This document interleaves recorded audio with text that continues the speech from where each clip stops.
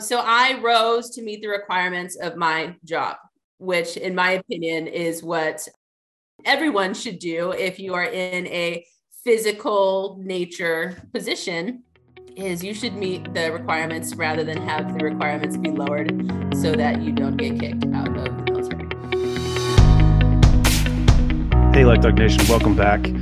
Drew and Alex here. This week, we decided to look into an often underutilized segment of the strength and conditioning industry. We've got Paula, Erica, and Jamie joining us today, and they are actually going to walk through their introductions during the episode, which I know is a little bit unusual for us. But what Alex and I wanted to do was highlight some of the females in the tactical strength and conditioning industry. So all three of these women are strength and conditioning coaches in the tactical space. They've all taken sort of different routes to get to where they're at today.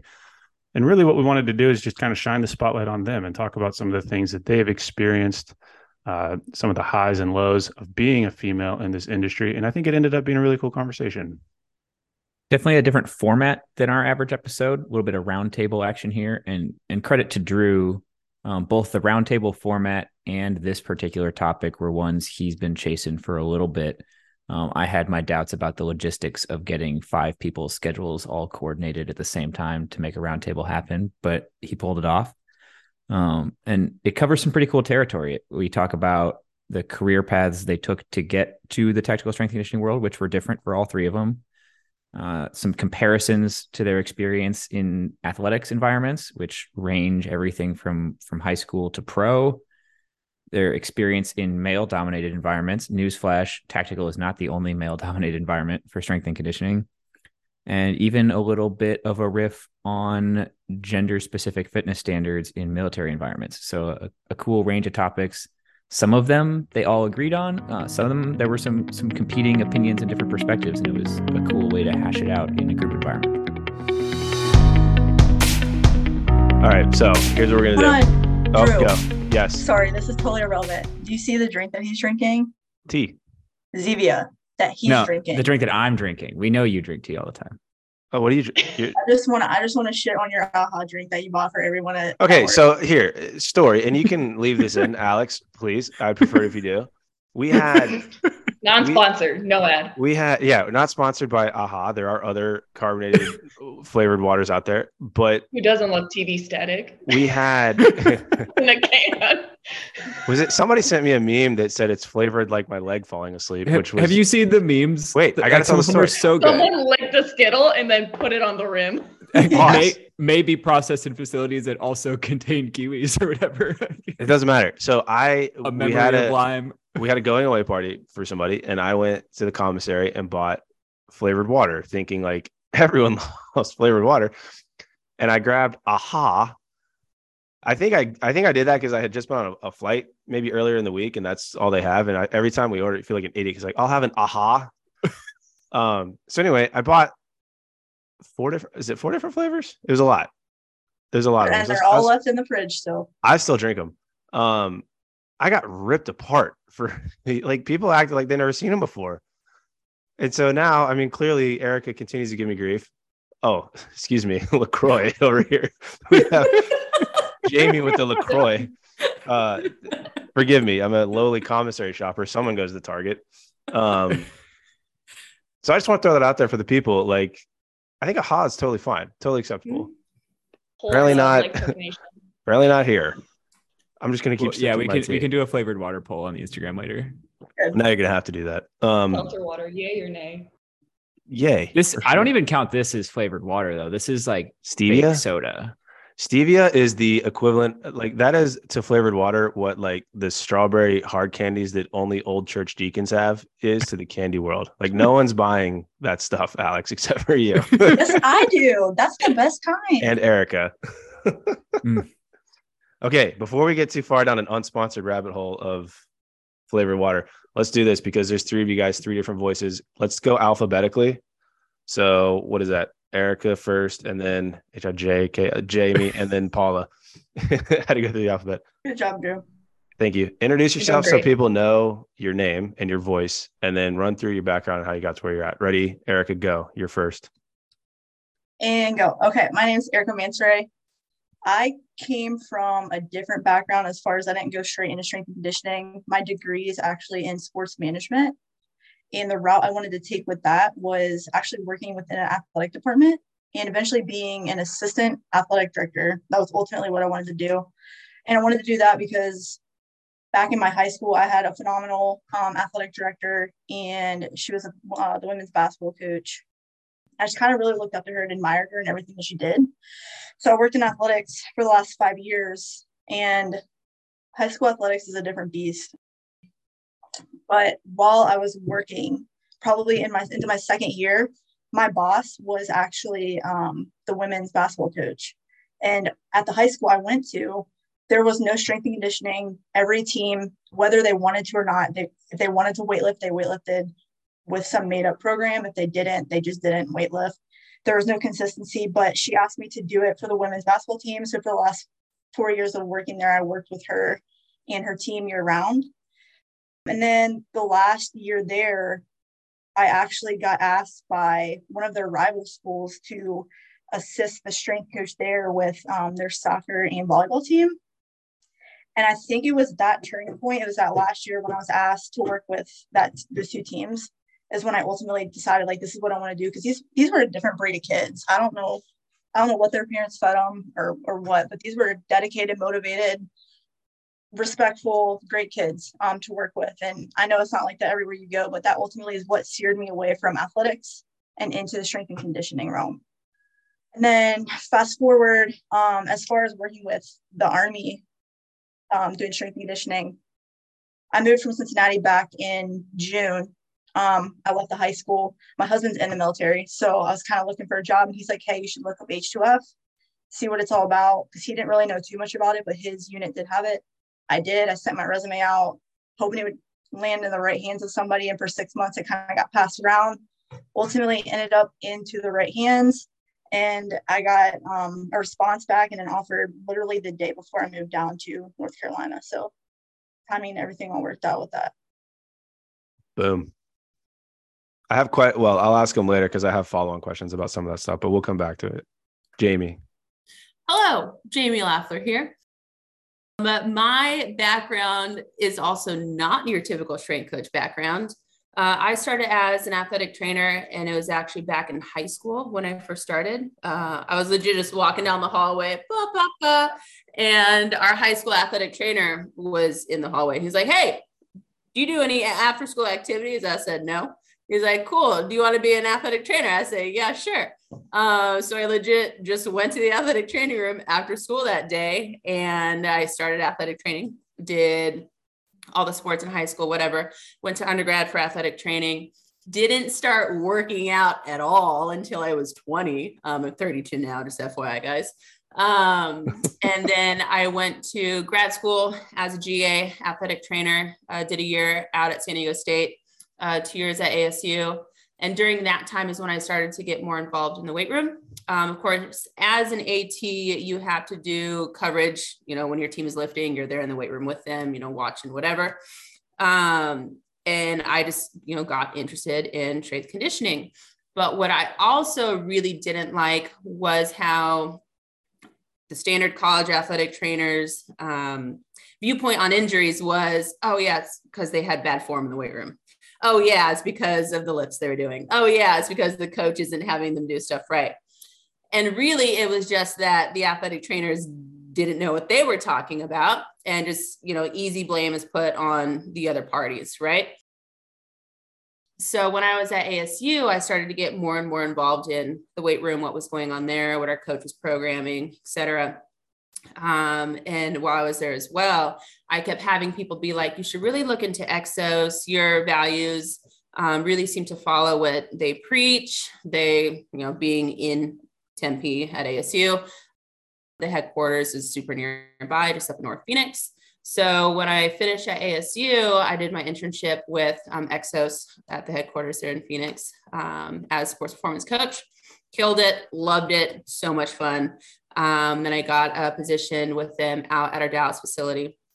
So I was there for about 6.5 years, working with every kind of athlete under the sun, from pro bowlers to 10-year-old baseball players to 5 trips to China to coach over there, Secret Service, skateboard Olympians, like just everything under the sun. And it was awesome, but I worked all the time and really did not get paid well. So I didn't have a life for like all of my 20s. And from there, I was like, okay, well, I've been in Dallas for 6 years and it's not somewhere I wanted to put roots down. So I was like, at this point, I got to shit or gonna have to get off the pot, you know? So a coworker of mine, he came into the office one day. He's like, hey, I'm moving to Seattle. And I was like, shut up. I had literally just submitted an application to UW as an S&C because I was trying to get back west from Phoenix. And he's like, yeah, there's way more positions. You should apply as well. Clearly talking about H2F at JBLM. XS had a contract. So we were inter-company. It's not the right word, but we were just transferring over within the company. So yeah, I moved up to Seattle and started working with the Army via H2F. Was up there for just a little bit over a year. And then about 2 months ago, I moved down to Phoenix. So I'm back home now. I'm working with the Air Force on their occupational support team, which is quite different than what we experience with the Army. But yeah, that's my whole story. Beautiful. Paula, last but not least. Hello. I'm Paula. I am a strength and conditioning specialist currently working with Air Force Special Warfare. A little bit about my background is I'm more of your traditional strength and conditioning. My bachelor's is actually in psychology and nutrition, and I was kind of hoping to go do something in athletics, but I didn't know just what. And then I got my master's in exercise physiology. And kind of how I got into strength and conditioning is I started in the collegiate setting, loved what I was doing, but I hated the environment. Was not a fan. The people I worked with, the athletes I worked with, the facilities I worked with, the hours I worked with. But at the end of the day, I was still feeling pretty fulfilled in what I was doing and the relationships I was building. And out of nowhere, I actually got to meet some people in the military. And even before then, I had no idea what human performance was, or the fact that strength and conditioning and optimizing human performance was a field outside of collegiate or pro sports. So when I heard about that being a possibility, with my just natural desire of being in the military, because I've always kind of contemplated like, oh, should I commission? Would that be a good thing to do? But I like the stability of being close to family and knowing where I'm going to be at certain times. So when I found out that was a possibility, I was like, that's perfect. But now the issue was I had zero connections to the military and I didn't even know where to start. So I just happened to be at the right place at the right time. And I actually met an athletic trainer that worked with a unit that was in town. And so I begged her to get me on base, and I went on base, and lo and behold, I walk into this small little garage looking gym. And I was like, this is amazing. That gym was sweet.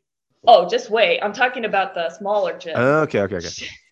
And we were there for a couple of hours. And she said, you know what? You seem to be really interested. Let me take you to the active duty unit. So lo and behold, I actually go into Drew's old unit where he started out. And I felt like I had walked into a dream I never even knew I had. I walked into this facility and I was like, this is exactly where I want to be. So we walk into this Batman cave looking office, and I'm expecting some bigger, bald, mustache looking guy in sweatpants as a strength coach, because that's all I had met up until there. And it was Drew Hammond. Total opposite. Which is not bold, have any facial hair. Yeah, I can't grow a mustache and I have hair. And he just looks like this young, CrossFit-y looking dude. So I was like, who the hell is this guy? Like, this is nothing like I've ever seen before. So we kind of bonded over some of the books he had on his bookshelves. I asked him a ton of questions, and it seems like we had a lot of the same coaching philosophy. So I was like, I want to be this guy when I grow up. So before I even left his office, I was like, do you need an intern? Can I just come watch, ask you questions, learn? At this point, I had zero experience in tactical and very minimal strength and conditioning. So it was kind of a new chapter even before I started my career. So I was there for about a year. Then from there, I kind of dabbled into the CrossFit setting. I dabbled into H2F. I dabbled back into where I am now, which is active duty pararescue. And I am now in the old shoes of Mr. Drew Hammond. Same cage. Same cage. Somebody's going to walk in expecting like a fat, bald, mustached strength And see conditioning Paula. So funny story, and this might be like a great kickoff point, is that's exactly been the case. And I've gotten some extremely disrespectful introductions because of it. Because you're not fat, bald, and wearing sweatpants? Because guys will walk in thinking they own the place and they're like, who the heck are you? Like, you run this place? Seriously? And I'm like, yeah, man, it's me. It's all me. Well, no, but it's led to some eye-opening discussions for sure.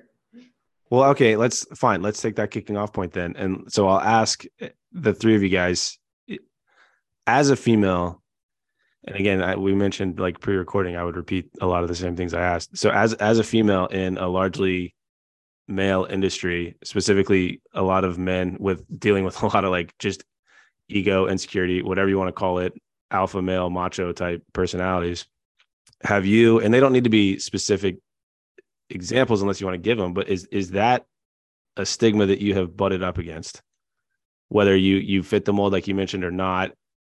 How has that been maybe a good thing versus a bad thing? I realize that there's a lot of questions packed within this, but I think that's a good, like you mentioned, Paula, kicking off point.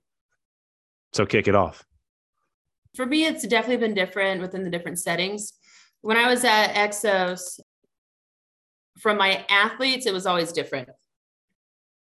Athletes coming from college tend to be used to having women around, whether it's athletic trainers, the physical therapists, or the dietitians, like always female. So from them, there wasn't really any disrespect, especially when you see me in the weight room lifting and I can lift alongside you. That's a really big key. Where I ran into a lot of issues would be when we would host courses, or if I go to a course. And the question is always, so like say we're at Exos, I was at Exos hosting a course, whatever, we'll just say it was an FMS one. The question would always be, oh, are you the physical therapist? Like, no, I'm not the physical therapist. Oh, you're the athletic trainer. Oh, no, I'm not. Oh, are you an intern? No, I've been coaching here for 6 years. Like, nah, I'm a strength conditioning coach. Thank you very much. Are you an asshole? Okay, you are. Okay, got it.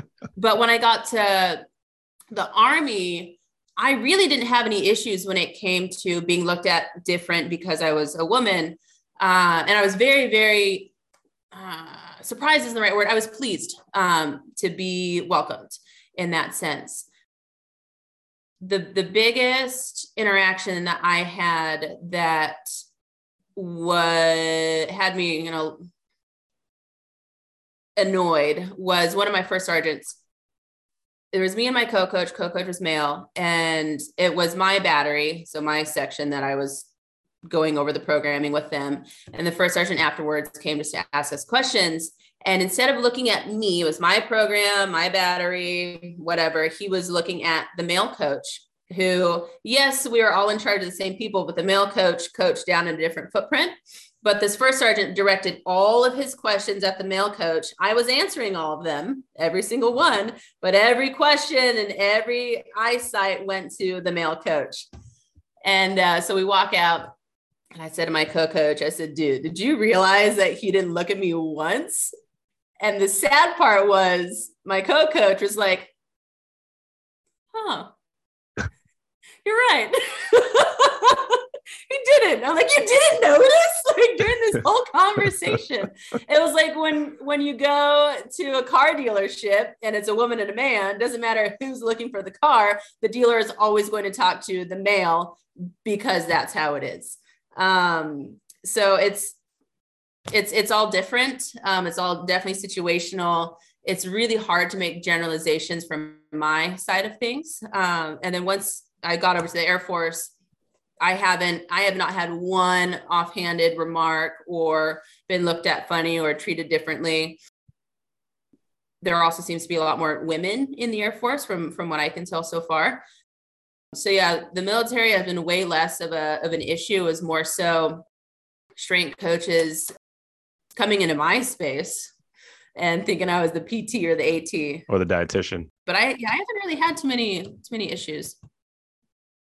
I would fall back on that too. The only issue that I've honestly had, and it's when I first started, was I was in a room with the ATs, and because I was a female, I was automatically considered, are you one of the ATs? And for the longest time, our physical therapist thought I was an AT for probably like my first month of working there. And that it wasn't anything super frustrating for me. I sat with literally the other 3 ATs. We were all kind of hired together. But now I sit in a room with 7 other male strength coaches, so I get to hear all the fun stuff. But following back on what you said, I really have not experienced anything disrespectful, anything out of the ordinary. I've had people ask me for programming that had access to these 7 other guys, and they're great at what they do. But I mean, I honestly can't complain. It's definitely not what I expected. I don't know why, but I went in here expecting way worse. But I like the people I work with, and I've felt pretty respected the entire time. I'd say it had pretty good experiences going off of what the other 2 have mentioned. For me, working with my athletes, they've always been extremely respectful, and they kind of know that I've been hired for my subject as a subject matter expert. Any kind of interaction or communication that I've taken the wrong way, for the most part, has come from some kind of leadership, director, or superior role. And I really think that's just because of old school mindset. So for the most part, I am extremely lucky with the people I work with. And if usually most of my guys, if they say anything that could be considered rude, it's kind of like you hit them back and they shut up real quick.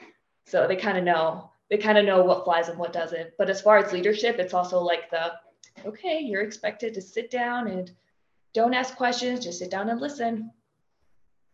But that could also just be because I'm a very bold, outspoken person. So that could go either way. I'll ask kind of the flip side of that question, because that was like the have you run into any issues version of the question. I think, and this is coming from like my experience kind of having an Army career before doing this, there's a cultural shift happening in military fitness and things like that towards like demanding things that a lot of women didn't train for before. And that's like causing them to seek out communities that can help them seek out advice from people, things like that. Do you think having women on the team, and specifically the strength and conditioning team, has like led some of those women to like find better answers than they were finding before? Do you get sought out specifically by female soldiers, or is that not really a thing? They don't really care either way. I've personally experienced it. Like my first week there, I was walking down the walkway and someone asked me if I was a runner. I've never run for a sport in my life. I played basketball, but I'm not a runner. But she just approached me right there in crossing and asked to train her up for some school that she went to. And I apologize. I don't have a military background other than my husband. So like, if you use any sort of letters and words that I don't know, I'm not going to know. Drew knows this. I was going to say, I can vouch for I don't know what school she went to, but she just approached me like that. And I also, I do P3T too for 44th Med. And it started out being 3 males and me. And one of the questions they asked the girls were, what are some changes that you would like to see? And they asked for me, and then they asked for me. And I wasn't going to do it every single week. So I rotate with one guy, but I think that they feel more comfortable with women. I've experienced it a little bit. I've gotten more people too that have never even worked out, just ask me, that approach me over the guys just because they're guys. And that's just a stigma. But I've definitely experienced that a little bit. I think women are just more approachable in general. It doesn't matter if we're talking about strength conditioning, athletic training, or physical therapy. From my experience, athletes, soldiers, approach the females more, regardless of if they're female or if they're male. Some of it might be like the mama bear, you're just used to being comforted by a woman more so. But it really doesn't matter what setting I've been in. Athletes and soldiers, tend to gravitate toward the females. And it doesn't even matter if like that female provider is a kind person or not. That's just what I've seen. Now, when it comes to like my soldiers or airmen, there was really no difference between if it was a male or female and them coming up to me and ask questions. It really just came down to how I interacted with them, how much I showed I cared about them. how much I gave a shit and, wanted to be there. And that really seemed to be the biggest difference between who they approached. My co-coach was a male, stated that already. Wonderful coach, great dude. But even if we were in the office together and a soldier who he worked with more came in, they usually looked at me first, even if David's going to help you anyway, but they would typically come to me. And a lot of that was because I am a female and just more approachable.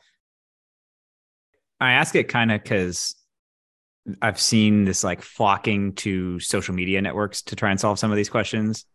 And the first wave, when the ACFT first came out for the Army, there was a huge wave of Facebook pages assembling of training for the ACFT. And then the second wave was a bunch of women specific training for the ACFT pages. And I obviously have not been on the women's ones, but I hear from people who were on them, and I have been on the general ones. I've been blocked on several of them because absolute garbage information is being put out in these places. And I'm kind of hoping that by inserting approachable women into these spaces that we can get slightly better information from people rather than migrate to these places. And I know you had something to say too, Paula. But also red flag training is probably going to be the same for women and men for the ACFT. Yeah. They get the same test. What was being said on the women's? What was so different or bad about it? Don't lay on your stomach. First off, I'm kidding. I don't know in detail. It's first of all, if it made it to me, it was going to be some of the craziest stuff because it was something somebody decided to screenshot and share or whatever. They wouldn't do that if it was the normal content. Most of what they ended up sharing were the fights where really high ranking women were going out of their way to try and kill the change to the ACFT. Oh, I remember this because it was horrible and sexist and stuff like that. Mm-hmm. There is a tremendous amount of pushback from really senior women in uniform. Actually, can we talk about that for a second? Please, because I think I was going to ask the question that you're going to answer. Just testing in general. Yes. If you can't pass the test, you don't have business being there. I don't care if you're a man. I don't care if you're a woman. I don't care how tall you are. If you're not strong, you're not strong. It's literally that simple. Height and weight drives me crazy. There's a lot of height weight content. Hold on. Let me cage this in a question because I think I didn't even think about this as a talking point, but gender-based testing. And it doesn't have to just be the ACFT. I'm curious as to you guys' thoughts because you're all strong, fit, capable. Where do you sit on that spectrum? Well, for something like the military, right? We're what we're talking about now. If your job is to save people, right? I have to make sure I am physically capable to save people. So for me, it's more of a question of what is your MOS and what are the requirements for your MOS, as opposed to what are your requirements as a male or a female. When as Jamie, when I realized I needed to get stronger to do my job properly, I was an intern. So this is 2015. And I never did upper body, only did lower body, didn't like doing upper body because I wasn't strong upper body. So I just didn't do it because I was bad at it. Right. And there was one day I was asked, hey, go work with this return to play athlete, really big, strong dude. He was an offensive or defensive lineman, Patriots, Pro Bowler, whatever. And so I go over, and he's doing incline bench, right? 110 pound dumbbell. And I'm I'm not strong enough to spot this guy. So I was just asked by my coach, hey, Jamie, go work with him. I was also an athletic trainer. He's returned to play, go, spot him, take him through his lift. And so I had to go ask for help. I had to be hey, I can't safely spot this man. I need you to help me because you're a male and you're stronger than I am. And that was my problem. So I started doing upper body and I can now safely spot a guy doing 110 pounds, single arm dumbbell incline bench, right? So I rose to meet the requirements of my job, which in my opinion is what everyone should do if you are in a physical nature position, is you should meet the requirements rather than have the requirements be lowered so that you don't get kicked out of the military. I'll argue that applies beyond just women for a second too, because we keep on adjusting. Yes, it does. It does. It does. Thank you. We got a lot of men complaining about physical requirements too, and I think you just have a lot of people complaining. Yeah, that's true. About stuff. Go ahead, Paula. Well, a couple of things there. One, 100% I agree with Jamie. It should be dependent on your occupation, but also coming from a quote unquote special operations unit, I get this a lot as to do women deserve to be in the special ops community? And I always tell them our standard is the same despite on gender, height, and weight. And I 100% stand by that. If you belong there, you're going to rise to those standards, regardless of your gender, your size, your height, how well you sleep, you eat, all of that jazz. That has nothing to do with gender. They're standards for a reason. So when it comes to things like the ACFT, I do think either one, it needs to be divided by job, or it does require some kind of titration so that it can apply to everybody. Because while I was in H2F, we had girls that were very petite in size. 90 pounds for the sled drag carry was probably way more than her body weight. So is it really reasonable to have them test these events, even though it's unrealistic?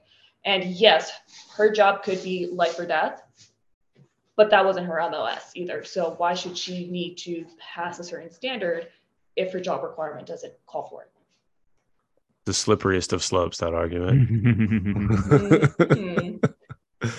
I don't think you're wrong. People with height and weight, right, that are failing, but they're also strong as shit. So it's almost like, well, now these people have consequences or getting threatened to get kicked out because they're not passing, but yet they're also the strongest and best performers of their team. I want to ask this question, and it's weird in a military setting, maybe, but you hear it a lot, especially I'm just thinking of my own kind of trajectory, a lot of female sports where you get into conversation, specifically height, weight, body image type stuff. Is that something that you guys as strength coaches specifically have felt you've needed to deal with, this idea of fitting a certain image, if that makes sense? I see Jamie aggressively nodding her head. Like that we need to look the part? Yeah, and I guess the angle I'm coming from here is I think about myself, like stepping into my first role as a strength coach. There is this expectation that you need to be strong enough, fit enough, not necessarily the biggest guy in the gym, but like there's an expectation. And so I guess the question for you guys is, as females, what does that look and or feel like? So you got to pass the look test, right? That's first impressions are huge. It doesn't matter how much you might know. You have to, in my opinion, you have to walk the talk. Got to talk the talk, yeah, but you also have to do what you preach, which involves being in shape. If that's what you expect of the people you're training and coaching, and if that's what you're preaching, then you, in my opinion, need to live that same life. Having been in athletics basically my whole career and being surrounded by professional athletes who tended to be male and jacked and 6'4" and just, 5% body fat. Clearly, I should not compare myself to an outside linebacker in the NFL, but of course I did. Why wouldn't I? So I expected the same thing of myself. And from there, it's like, I know what I'm capable of. I know what dedication and discipline and grit and work ethic are.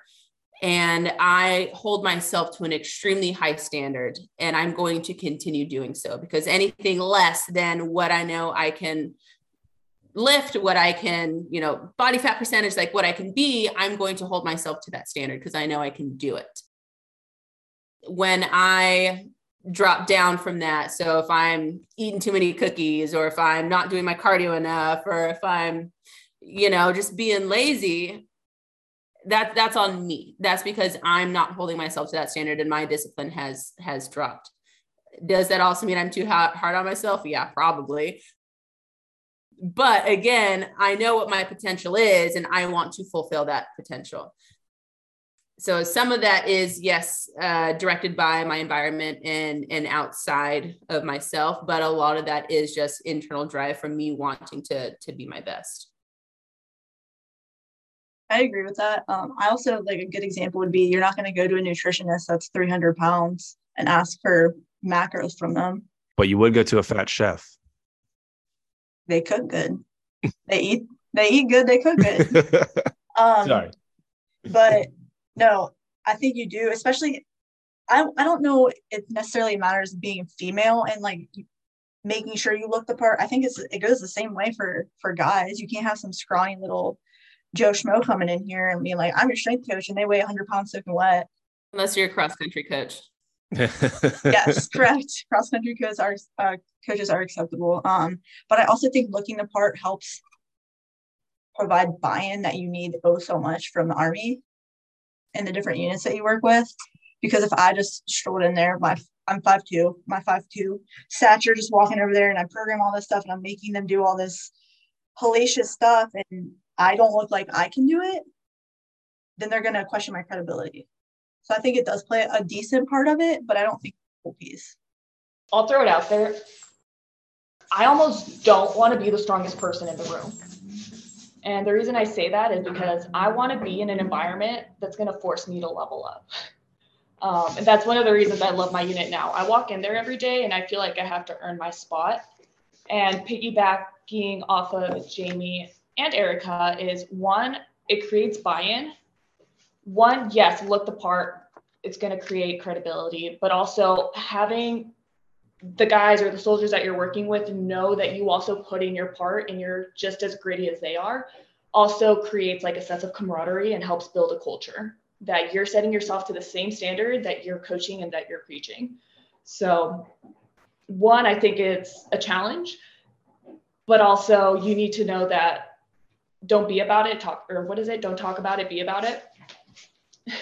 It's very beautiful. Cliche. Thank you. I just recently heard that one. Maybe that's the episode title. Don't talk about it, be about it. Don't talk about it, be about it. And this is actually something that I kind of had to learn the hard way, because when I walked in as an intern into Drew's unit, I couldn't spot guys that were squatting 400 pounds. I felt like I didn't deserve the right to critique someone if I wasn't as strong as they were. And I kind of had to come to that realization that at the end of the day, these guys don't care how much I lift. I hardly ever get asked how much I'm squatting or benching or deadlifting, but they also see it for their own eyes, right? They come in at lunchtime and I'm grinding, have the music on loud. They kind of know like, oh shit, she's going just as hard as we were this morning. Or we'll work out together on weekends or at squadron wads. And so they kind of know you're also putting in your part.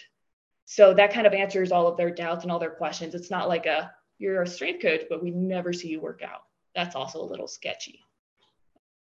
So also looking from the outside, it's like, okay, you kind of have to give them something, right, to work with.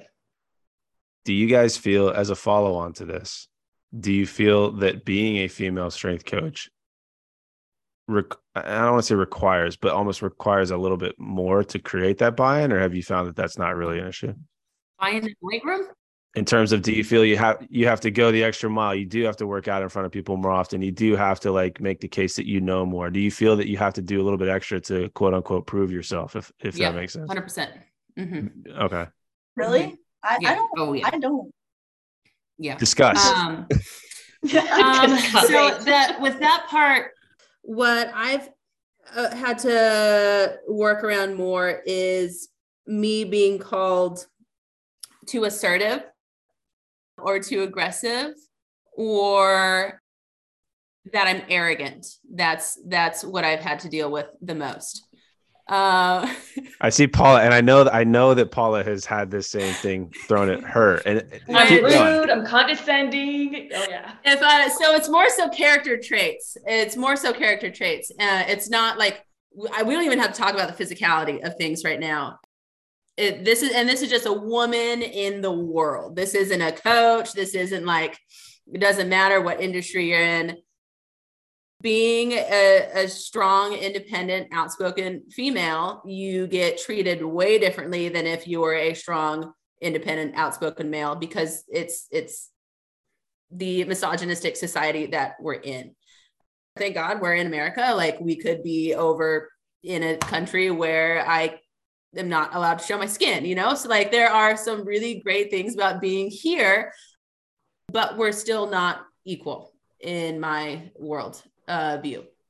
I think that's interesting, specifically in an industry that's like known for guys being super loud and aggressive and Guys being pompous dudes. and yelling at people and like slamming weight around and playing loud music and like specifically leaning into the aggression and leaning into the assertiveness and all of that stuff. Making Instagrams about it. Yet in that environment, like, women are even more critiqued for the exact same thing. I don't know. Yeah. Being what you could call an alpha female it's really difficult, honestly. It's like one thing that I have to tell myself, but was really big on telling my female interns was, you are allowed to take up space. Like, you have just as much of a right to take up space as anyone else in this room. And another huge one, and this is something that, again, for me, I really had to work on, not in my current position, but was that I should not make myself less or belittle myself to make other people comfortable. And that was a huge thing that I had to deal with in previous roles, was keeping my mouth closed or going along with things because that's what the men said they wanted to do. And if I were to speak up and say something, oh, no one thinks that. Oh, no, why would you say that? Or just like, well, this is my opinion, and I know other people have these opinions. They're not choosing to share it. I am an outspoken individual, so I'm going to share it. And do I care if you're upset with me or if you talk at me in a negative way? No, I don't care, because I know I'll be fine. But that's like, those two things have been really huge when it comes to mentoring other women is, you're allowed to take up space, and you should, and, don't make yourself smaller to make other people comfortable. And really, that's kind of being a woman in today's society from what I've experienced. That's probably why I haven't experienced that. I'm very non-confrontational, very to myself, passive aggressive. I'm very low key. So that's probably why we haven't had that same experience with that. I will say, Drew, answering the initial part of the question, I don't feel like it's the physicality part that, at least speaking for myself, I've had to work harder at. But I will say I had to work really hard to build up my confidence to tell guys like, hey, man, I can't spot you, but homie over here can. Or like, hey, I can't spot you, but here's how you safely bail. I feel like also in those kinds of skills, I definitely had to level up, because I was like, okay, I can admit to myself I'm not that strong, but can I tell them I can't do this part or said thing? I wonder if, the aggressive, outspoken component, and I know from personal experience with Paula, this is something that we've talked about quite a bit. Like, do you feel that you're perceived that way because, like, you're a female having an opinion, or do you think it's because you're just actually an outspoken? I guess the better way to phrase that is if two people, if a guy was standing next to you saying the exact same thing, do you think that Drew, person you tell would me, be am I the perceived? drama? Sometimes yes, Paula is the drama, but I think a lot of it too, from what I've seen, With a reason. Yeah, exactly, is that you do almost, oh, she's way too outspoken, she's way too aggressive. But if a guy said the exact same thing, I don't think it would be perceived the same way. Maybe that's just my own experience with that, but I would think that would be universally, well, maybe not universally, but true. No, that tracks. Mm-hmm. I think it's happened to me in meetings where someone will say something that I'm thinking, and just because it came from a guy, it goes completely unhinged. But if I would have said something, it would have been like, well, why are you calling us out? We could have had this talk somewhere else. Well, I think, again, speaking from personal experience, like when it's two males in strength and conditioning, sometimes it becomes like a friendly debate. Whereas if it's, and I'll use Paula again as an example, I've seen it with Paula where she's going to engage in a debate and it's just shut down because of, oh, this is this short, young female. What does she know? So she knows a lot. So I think Are you going to make me unhireable? No, I think you're hot shit. Thank you. But what I want to follow that on with is a rapid fire question. You guys can have fun with this one if you want. Have you been mansplained to? All the time. But that's just life. That's not this job. That's just life in general. Eric and I have laughed about this before, which is why I wanted to ask this to you guys. Are you really thinking hard, Paula? I am. Maybe these things just like You've never go met, over me. do you just do you just not know? If you need us to explain what, yeah, Paula, I can explain mansplaining to you. I'm trying to think of like a direct example, because if people try, I'm just going to be like, I know what you're talking about. Just stop, save your breath. But I really don't think I've had that experience. Being mansplained? I think people maybe people don't want to. Jamie's shocked. Jamie, explain mansplaining.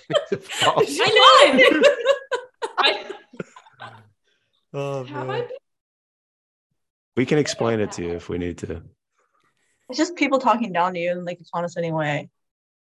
Have you ever walked into a Home Depot? Yes. Okay. And Lowe's, all the places. I love the Home Depot reference. Why would someone try to mansplain something where I'm the subject matter expert? You know, like if someone's going to try to describe progressive overload to me, like why would they try to do that? Yeah, because they're men. I'm not going to let them. I'm like, it's not your place. See, maybe. Well, maybe that's the deeper question, right? Like, do they just assume you don't know, even though you are the subject matter expert, and then proceed to mansplain, which we can explain to you if we need to. I love that. I just don't give them a chance. And if they do, I'm kind of just like, cool. What textbook did you swallow? No, I don't think I have. I mean, I definitely have been talked down to, but not in a like educational manner where people are trying to explain my job to me, if that makes sense. Unless I'm in the same boat. A whole other discussion. Mine's just a bunch of different random conversations from 7 men within a confined wall. It's not anything serious. That's awesome. Let me ask you guys this, and you may have touched on some of this at the beginning when you were kind of walking through your backgrounds, but what is it about coaching that kind of led you down this path or wanted you to get into this? Mine was honestly with the females teams that I work with, like seeing the impact you could have on them. Completely different than the Army again. I had no idea what I was getting myself into when I got this job, because it does not translate that much at all. But that's ultimately what got me into it, was knowing the benefits that I actually had good strength coaches in high school and in college, knowing the effects that helped me with, seeing the high school I worked at where these kids didn't have a strength coach and just what they were lacking and being able to provide that somewhere else. Paula or Jamie, we did the alphabetical order thing again. I'm a people person to the max. I also have a really hard time sitting still. So the weight room is just great. I get to talk to people all day. I get to move around all day. I get to pick heavy things up all day. But I also just love the whole idea of motor learning, of improving, of coming back from injuries, of being a little bit better every single day.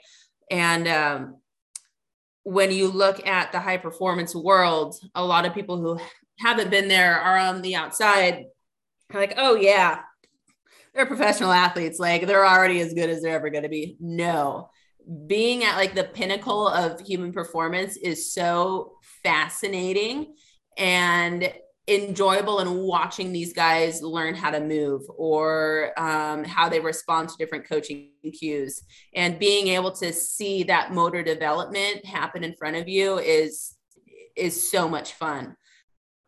Within the setting that I'm in now, newsflash everyone, I literally have not coached since I left Seattle 2 months ago. So I'm currently struggling with not doing what I love and having to find other avenues of fulfillment around that. So it's been on relationship building and just interacting with humans and not being able to put my hands on people to help assist at ankle dorsiflexion or, proprioception or what have you. And it's been hard. So that makes me realize how important it is for me to actually be in the gym with people and be hands-on and be face-to-face and moving and interacting with them, rather than just the straight communication or let me sit at my laptop and write a program or make a PowerPoint. Like that's not what I want to do. Welcome to the dark so side. That human interaction. Welcome to corporate. Yeah, you've gone corporate. We're working on it. We're getting there. But also, Jamie, I think you are a phenomenal educator. So like shamelessly plug your Instagram because I think it's a phenomenal resource. Thank you, Paula. I appreciate it. We'll drop it in the show notes. Women supporting women. For me, long story short, I think it's extremely empowering. I loved being in the tactical space. I think it's a lot more fulfilling and rewarding than working with athletes because these people aren't necessarily looking to win games. They're looking to just live well. And it sometimes we also comes like down winning. To like, Yeah, you winning gotta matters. win, win battles before you win wars, right? So beautiful. small victories. But building resiliency and improving physiologically so that you can be the best version of yourself is extremely fascinating. So empowering, building resiliency, and then I lost the other one, but I'm sure it was a great point. Fulfilling. I think it's extremely fulfilling. I got one I got to ask, and I could be completely off base here, and this will maybe require Drew to like bring it back around to something more uplifting at the end.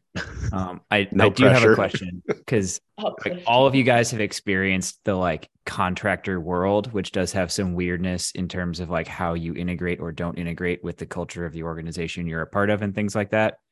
And one I've seen brought up a couple times, and for whatever reason, it's only ever like discussed in a negative way that I've seen it when it involves like women working with the military audience. But there are prohibitions against fraternization between contractors and service members. And fraternization is not specific to any like a man and a woman, right? It's like inappropriate, like friendliness outside of work or whatever it is, or like establishing relationships that whatever are not professional.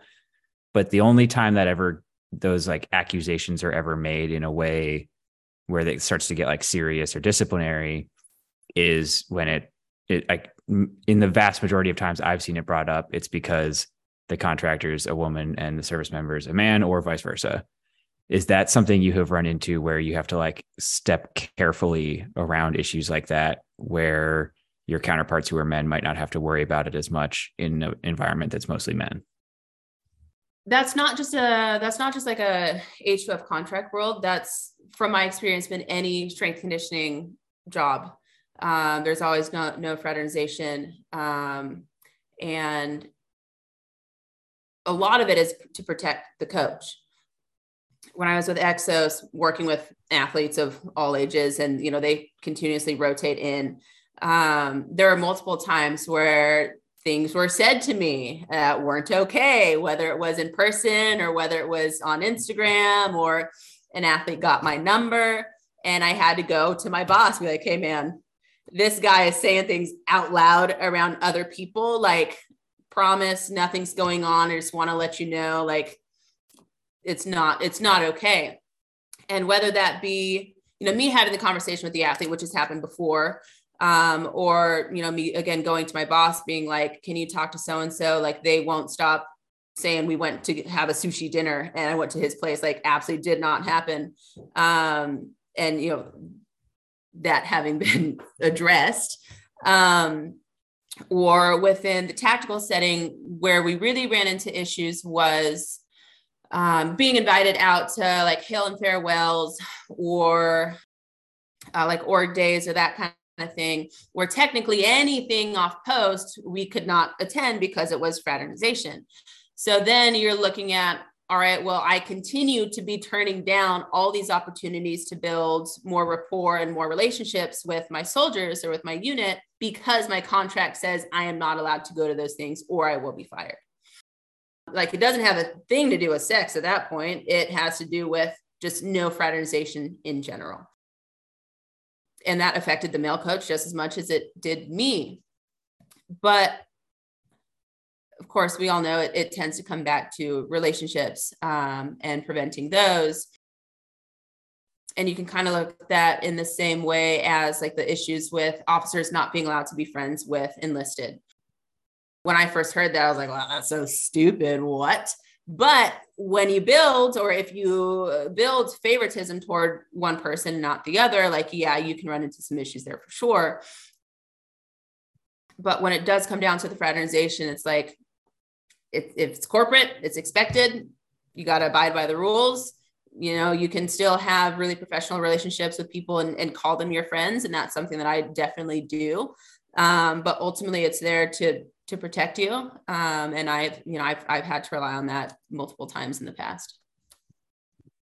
You guys, for the record, Alex, I don't think that was too gloomy. I think you did well. I don't need to pull you back I think at that all. was a great question. Well worded.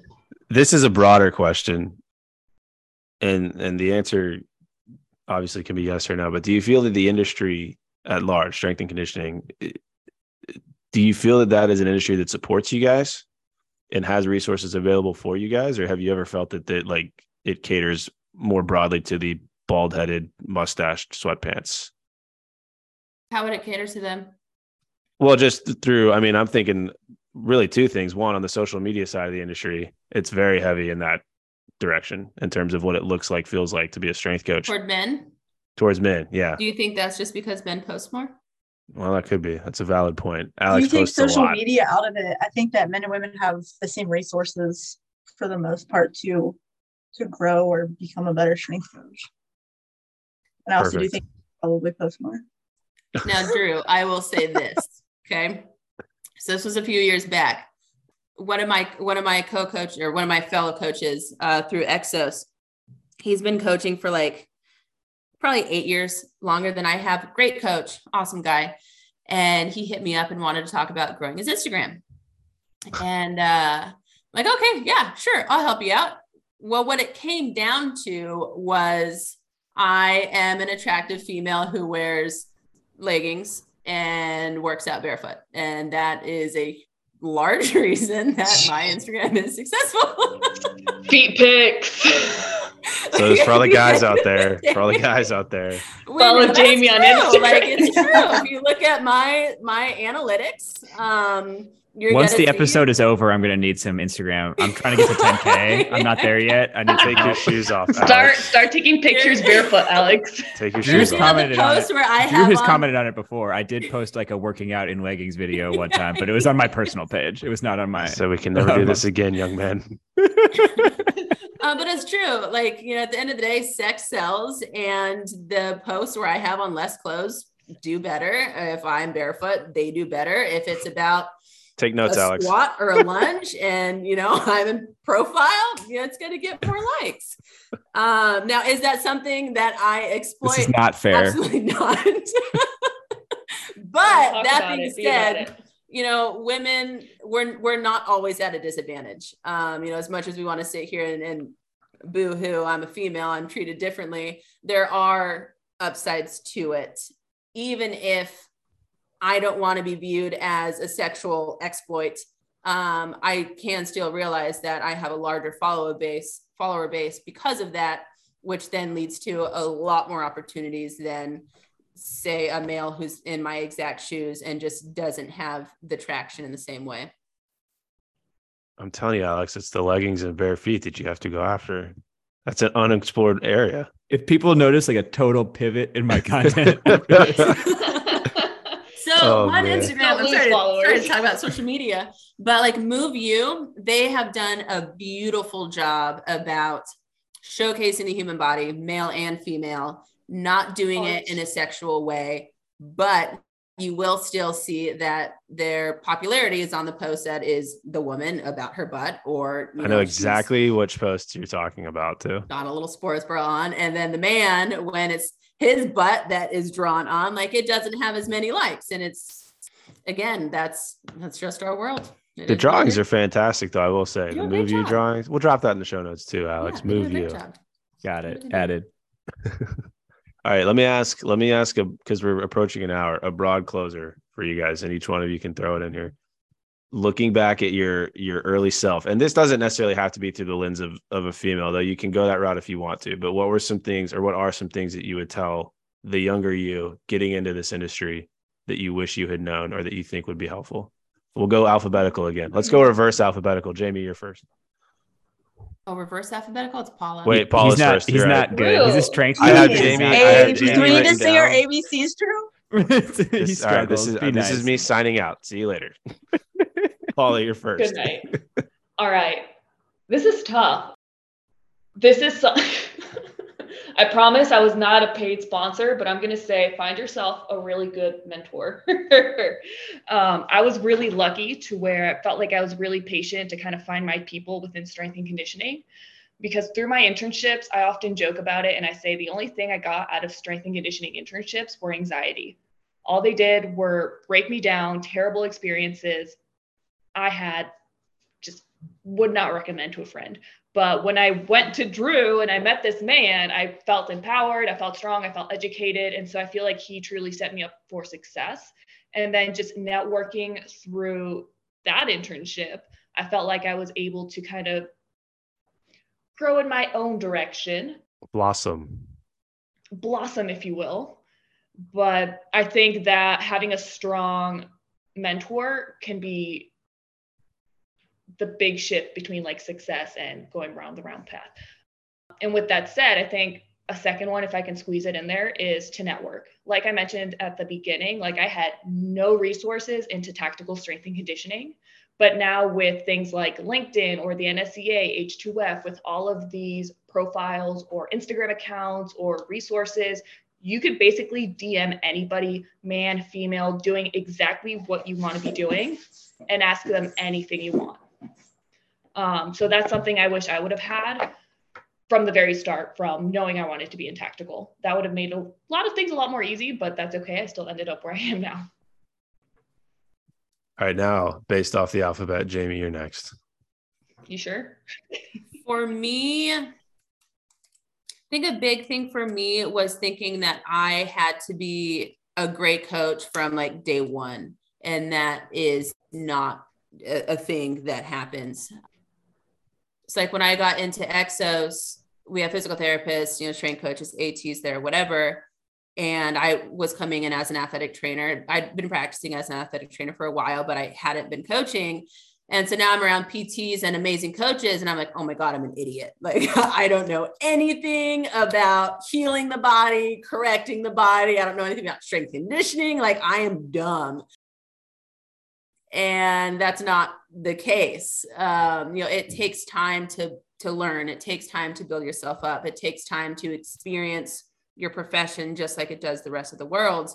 But with that, I definitely should have asked more questions. I should have asked for help more. I should have not been so damn stubborn when it came to, I need to figure it out on my own, where I should have relied on the team around me, who they weren't there to belittle me or they weren't there to judge me. Like, they're my team, which meant they're there to help build me up and to make me better.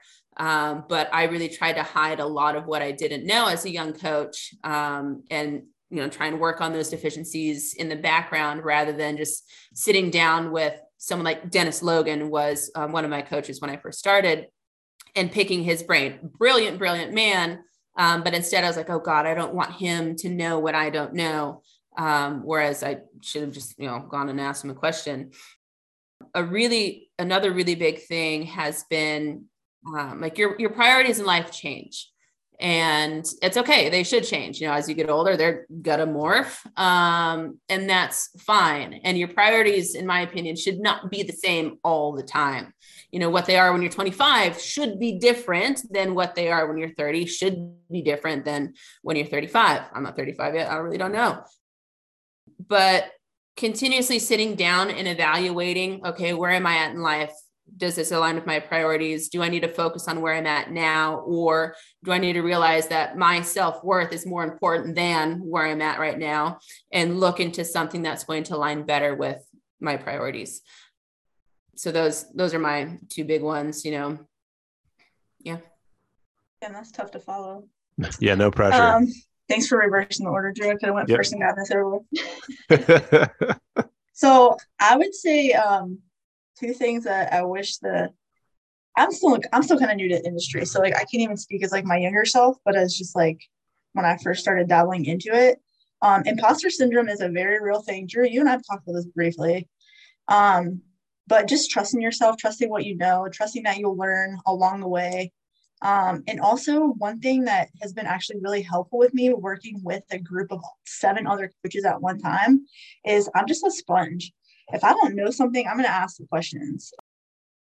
If somebody excels better in, for say, like running form or programming for, I don't know, a powerlifting meet, as opposed to me, I'm going to ask the questions and learn that knowledge that I don't know.